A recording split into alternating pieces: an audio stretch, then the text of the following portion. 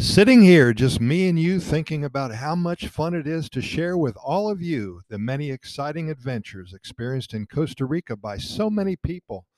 Many books have been written, movies have been made, and lives have been changed dramatically by this thing we call the Pura Vida lifestyle. What a wonderful life it is.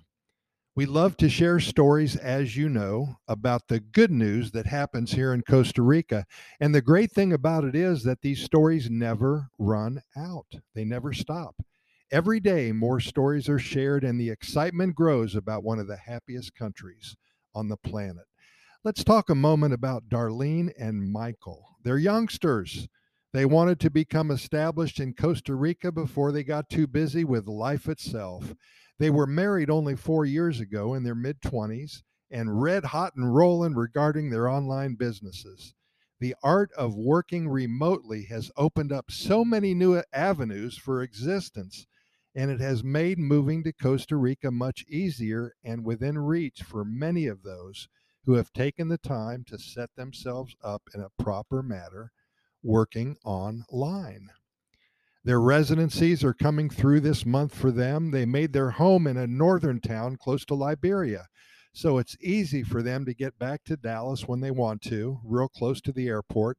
The international airport in Guanacaste has become so popular, and there are many direct flights out of the USA now.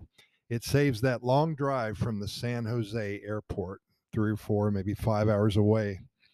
Darlene loves surfing and kayaking. They are close to the beaches, and Lake Arenal is a favorite for them to fish and to canoe and kayak. Michael loves hiking in the jungle. They make a great team in that they are starting a blog to share their Pura Vida lifestyle with all who care to listen. Michael has purchased a ukulele and is learning how to play some Spanish songs, and Darlene has the voice of an angel. They entertain the local neighbors, and when they become more fluent in Spanish, they're going to do some Sunday morning hymn singing in the native language. What a great life ahead for these two wonderful souls, so young, so full of adventure. We wish them much happiness and success here in Costa Rica. Hey, Pura Vida, thanks so much for listening. We're going to have some more for you tomorrow. See you then.